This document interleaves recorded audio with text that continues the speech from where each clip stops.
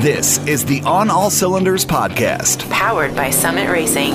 Your host for today is Summit Racing's Paul Sokolis, with special guest Howard Yang, CEO and founder of GTR Simulator. Here we go.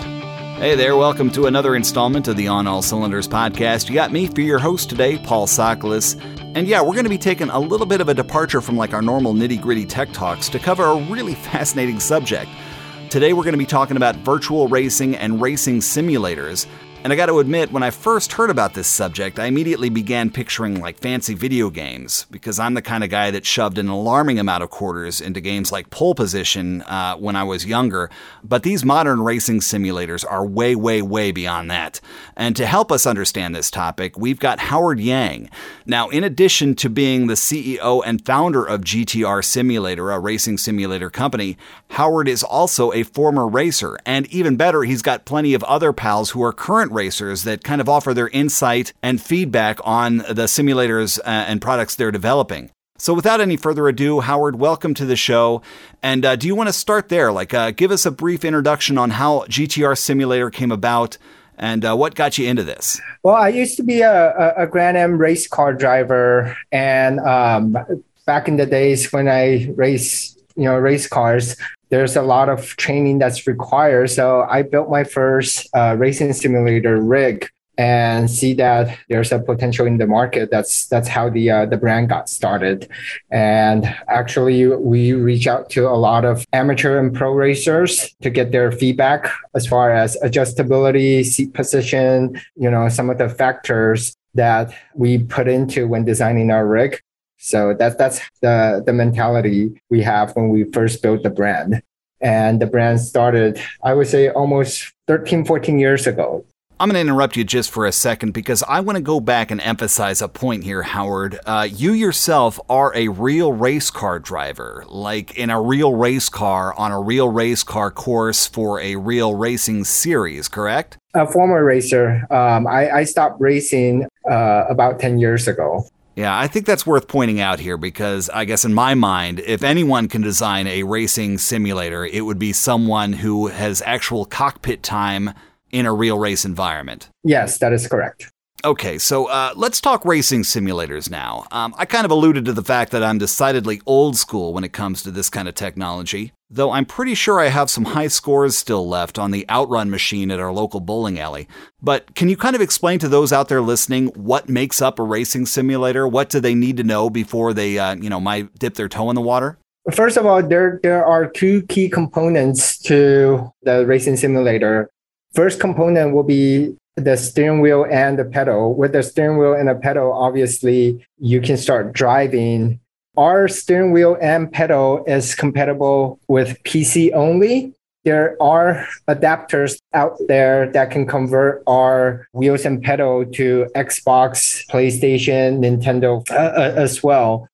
And the second component would be basically the frame and the seat to allow you to be seated in a true race car position with a firm and sturdy steering wheel holder against force feedback, so they can really get the immersive experience from the racing simulator.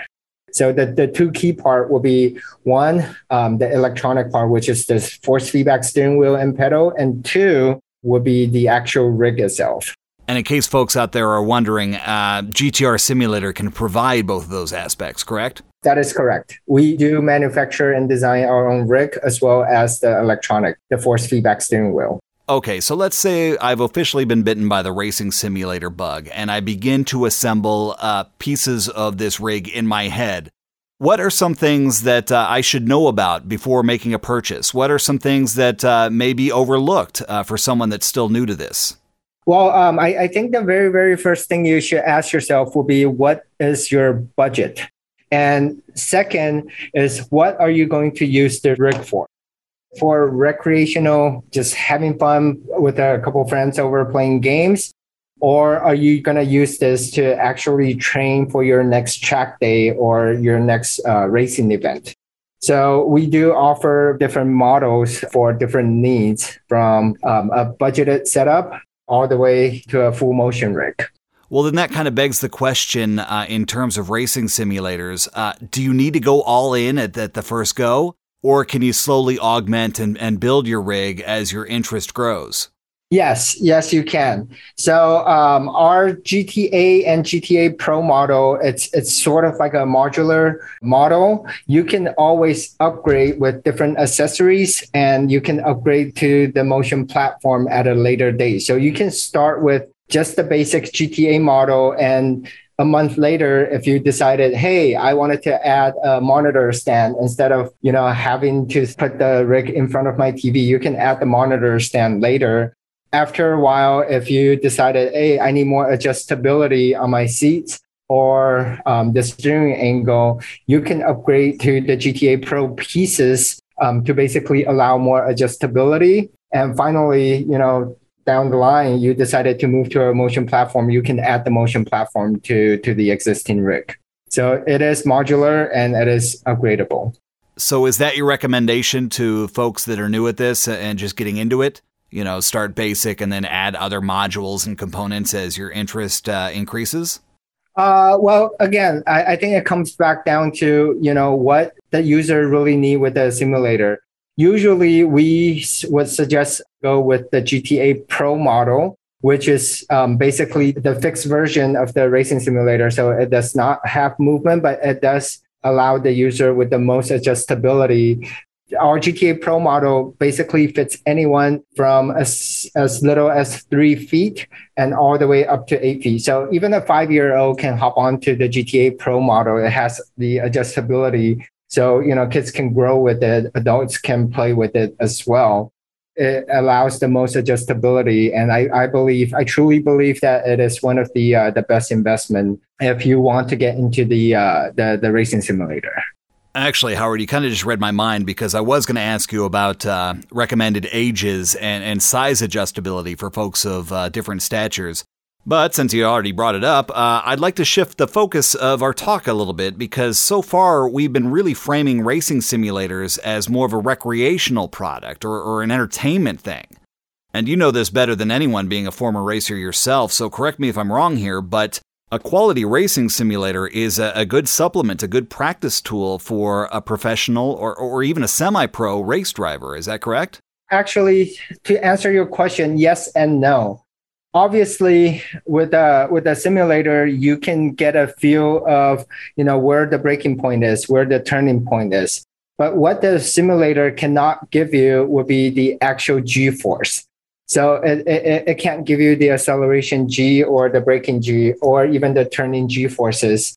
But driving on a simulator can train any professional racer on where the braking point is or where the turning point is and what's the best line in racing on a certain track. So for example, if I have a race next week at a certain track, which I've never been onto, I can easily train myself on the braking points and the turning points for that track on the simulator. However, the simulator can only do so much as far as, versus on a real car. Obviously, there's tire pressure, tire temperature, traction. There's weather that builds into effect. Obviously, the software does simulate all that, but you can definitely improve in your lap times by knowing the track a little bit better by practicing beforehand on a simulator. So whether they're pro, semi-pro, or regulars at track days, do you find that a lot of your customers are serious drivers? I would say about 60% of our customers are true sim racers. So they play iRacing, they play Assetto Corsa well before they build up their own simulator. I mean, they enjoy racing. They might not have the budget to go take their car out on a real track, but they play sim racing almost every other day. And the rest of the 40% were dispersed between amateur racing, weekend racer, and some pro racer as well for training. But I would say 60 to 70% comes from, hardcore gamers or sim racers. So what kind of racing exactly are these simulators designed for? Are we talking like Formula One road courses? Are we talking about rally driving? Are we talking about drag racing? When we first designed the rig, obviously I'm a Grand Am driver, so it's more on like street cars. But as I progress into Formula cars, for example, like our GTA model, you can position yourself into like Formula car racing.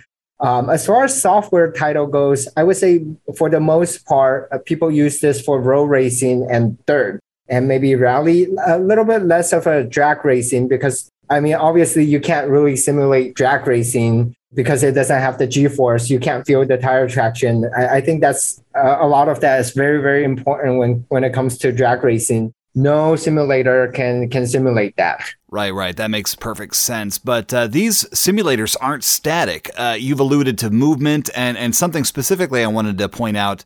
You've mentioned something called force feedback. For folks who are new to all of this, can you explain what that means? Yes, of course. So, for example, when you're driving on a street, just on a highway, cruising down a highway, and there's a little pothole that you ran over. When you ran over that pothole, your hand on the steering wheel can actually feel a jerk on the steering wheel, either turning the car to the left a little bit or right a little bit, and then you have to grab your wheel to make sure your car continues to go forward, right? If you hit gravel, your steering wheel will start vibrating. Basically, the actual car is giving the driver a feel of the road by giving feedback through the steering wheel from the wheel. And all that reaction is mechanical because you have a steering column connected to the drive shaft connected to your wheel with the suspension. So whenever the wheel goes up and down or turns left and right, your steering wheel can feel that because it's mechanical. But when you're on a simulator, everything is electrical. So there's no steering column, there's no suspension that's connected.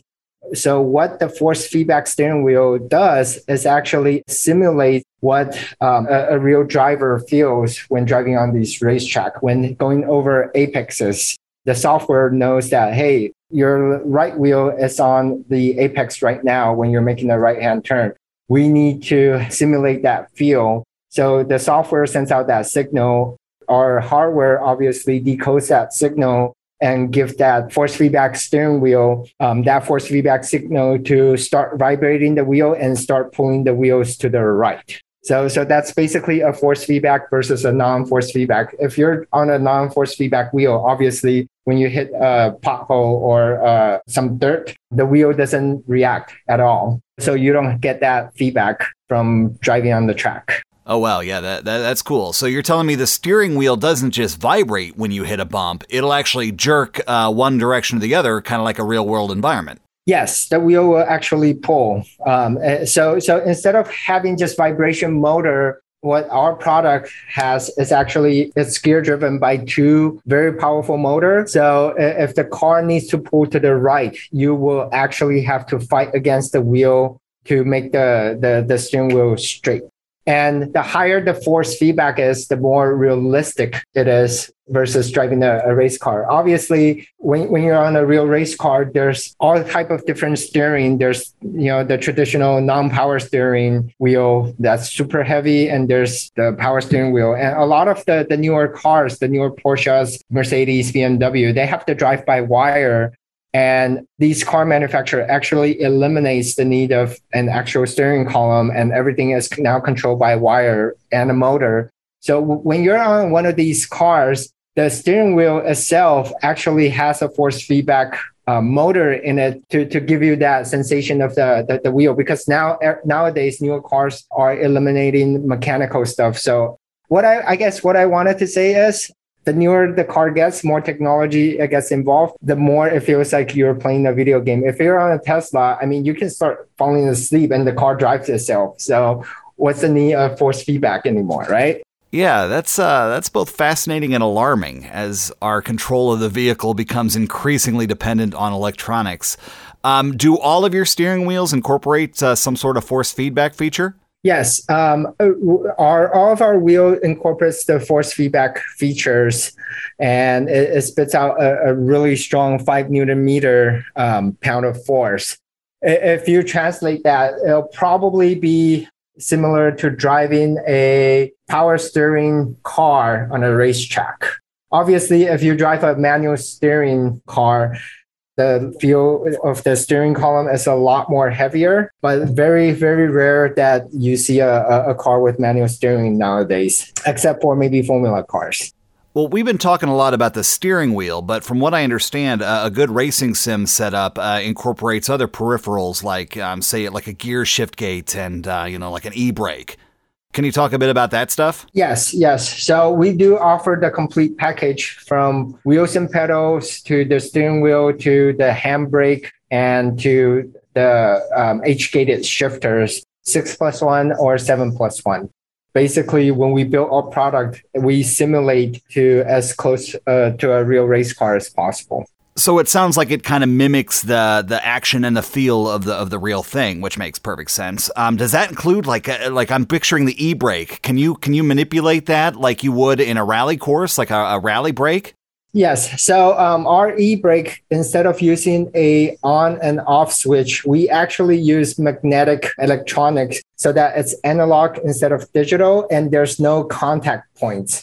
Basically, that magnet will tell the system exactly what position that handbrake is in. If you're only pulling 20% of the fuel or 30% or 40%.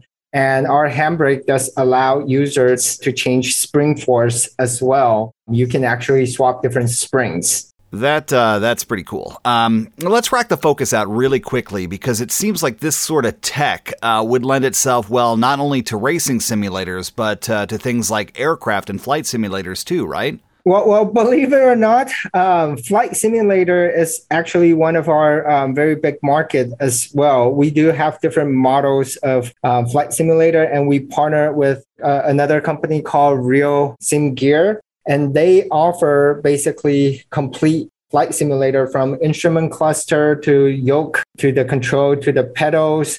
And our rig is actually FAA approved. So when you're on the rig training, it actually counts as real hours on flight as well. And FAA accepts that.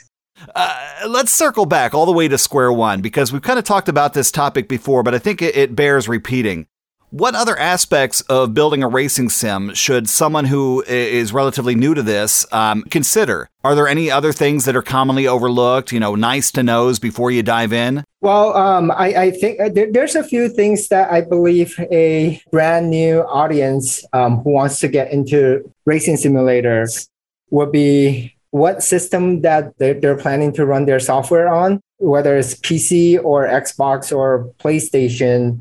Obviously, with PlayStation or Xbox, it's a little bit more leaning towards the gaming side rather than true racing simulator side.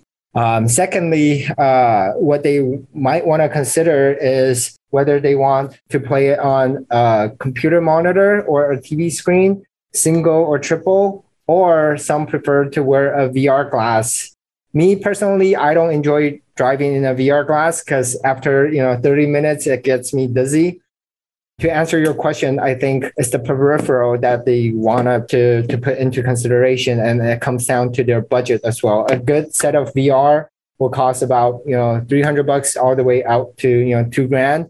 As far as TV goes or versus monitor, nowadays TVs are cheap, but the refresh rate is much, much slower, and you don't get as much detail of the track as you can on a computer monitor.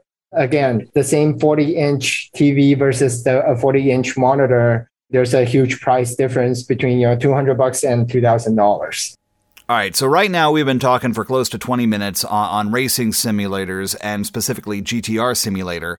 I'm going to swing the mic around to you now. Is there anything you'd like to tell us about racing simulators in general or GTR Simulator specifically? Well, the newest product that we just recently released will be our RS30 wheel, which is a force feedback wheel with 2-pedal or 3-pedal racing pedals. Our pedal is made fully from steel. Our product is built to last.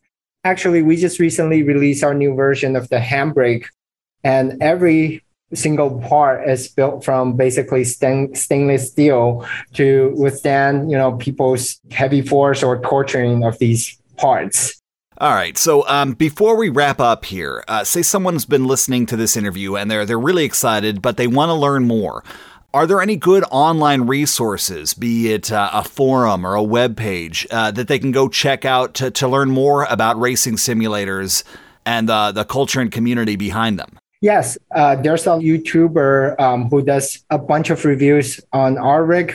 So any beginner who's recently introduced into racing simulator, I would highly suggest them to go on Google and type in how to build a racing simulator or racing simulator comparison, or even YouTube to find product reviews and the do's and don'ts of building a simulator. Well, with that, Howard, it's been a pretty fascinating talk already, but are there any other final bits of wisdom or knowledge that you'd like to impart on folks before we wrap up here? I truly believe that if anyone is interested in racing or driving a real racetrack, my suggestion to those guys would be to, one, get a racing simulator if they can't take their car to their real racetrack. And I think another way to introduce them to racing would be to actually go out and grab a go-kart and hit the go-kart track. That way, the person can actually get a feel of what driving a real race car feels like on a track. And it won't break their bank as well. Yeah, actually, one of our earlier episodes of the On All Cylinders podcast, we actually spoke with Kevin Williams. He's the president of the World Karting Association, and it was a really good talk about how it's kind of a feeder system for professional racers. Are go-karts how you got started in racing? That's not how I started, but that's how I start my kit with. I have two kids. One is almost turning 2, and the other one is 5. My older ones, I put her in a race car when she's 3 on a go-kart, and she really enjoyed it. I couldn't imagine a 5-year-old not enjoying ripping around a track in a go-kart. But I just thought of one real quick question before we say goodbye here, Howard. Aside from your website, which is GTRsimulator.com, where can folks find you? Are you out and about in the motorsports community at events and races and stuff like that? We do go to a lot of like IMSA races, NASCAR races, and we bring simulator for people to test on using our rig. All right, so if you're heading out to a race or an event, keep an eye out, GTR Simulator. Howard, I think we're all done here. Thank you so much for taking the time to talk about GTR Simulator and racing simulators in general. It's a really interesting topic, and certainly for a neophyte like me, I learned a heck of a lot. It was a pleasure, sir, and you take care. Nice talking with you. Bye, guys. This has been the On All Cylinders podcast, powered by Summit Racing. Check out new episodes coming soon at onallcylinders.com. onallcylinders.com. Thanks for listening. See you next time.